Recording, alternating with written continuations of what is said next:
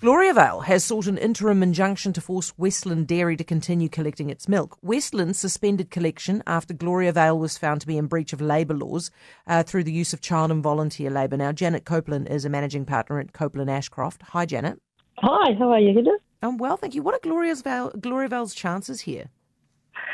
Well, it really does depend on the terms and conditions of their supply agreement with Westland Milk. But ordinarily, in a dairy farming context, milk wouldn't be collected if the milk had graded for some reason. So, for example, if there was a cow being treated for a disease, was milked and she had been treated with penicillin, then the milk wouldn't be collected on that basis. And that's usually largely understood. The question will be whether or not the supply agreement terms allow Westland Milk to cease collection for breach of minimum employment standards.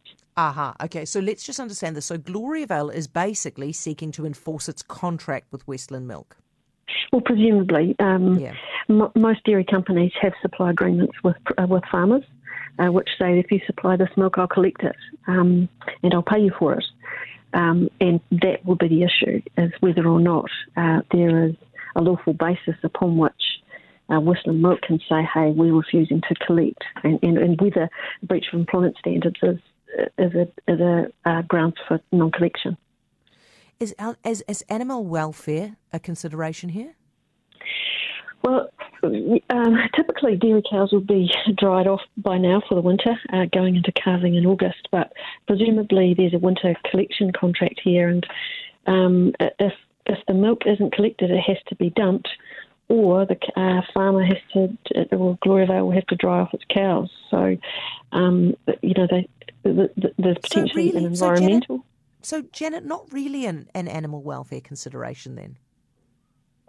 Well, the cows either have to be dried off and stop production so that the milk isn't dumped, or the milk needs to go somewhere. So environmentally, there's an issue, but it's you've got to think of the animals in all of this as well. But if they're not milked every day, then they need to be dried off and killed.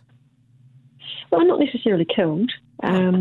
As long as there'll be, if they were going to be milked all through the winter, there'll be feed available for them. So it's just that there's a significant loss of revenue. Yeah. Okay. Do you think this could be a lengthy legal battle? Well, interim relief usually isn't. Normally what happens is someone who applies for interim relief is just trying to maintain the status quo pending a hearing on the bigger issue, which is, please take our milk and pay us money for it. So usually it just covers three key things. I don't know, I haven't seen the pleadings in this one, but normally for injunctive relief, what you're asking the court to be satisfied about is that there's an arguable case that there's a wrongful termination of the collection agreement.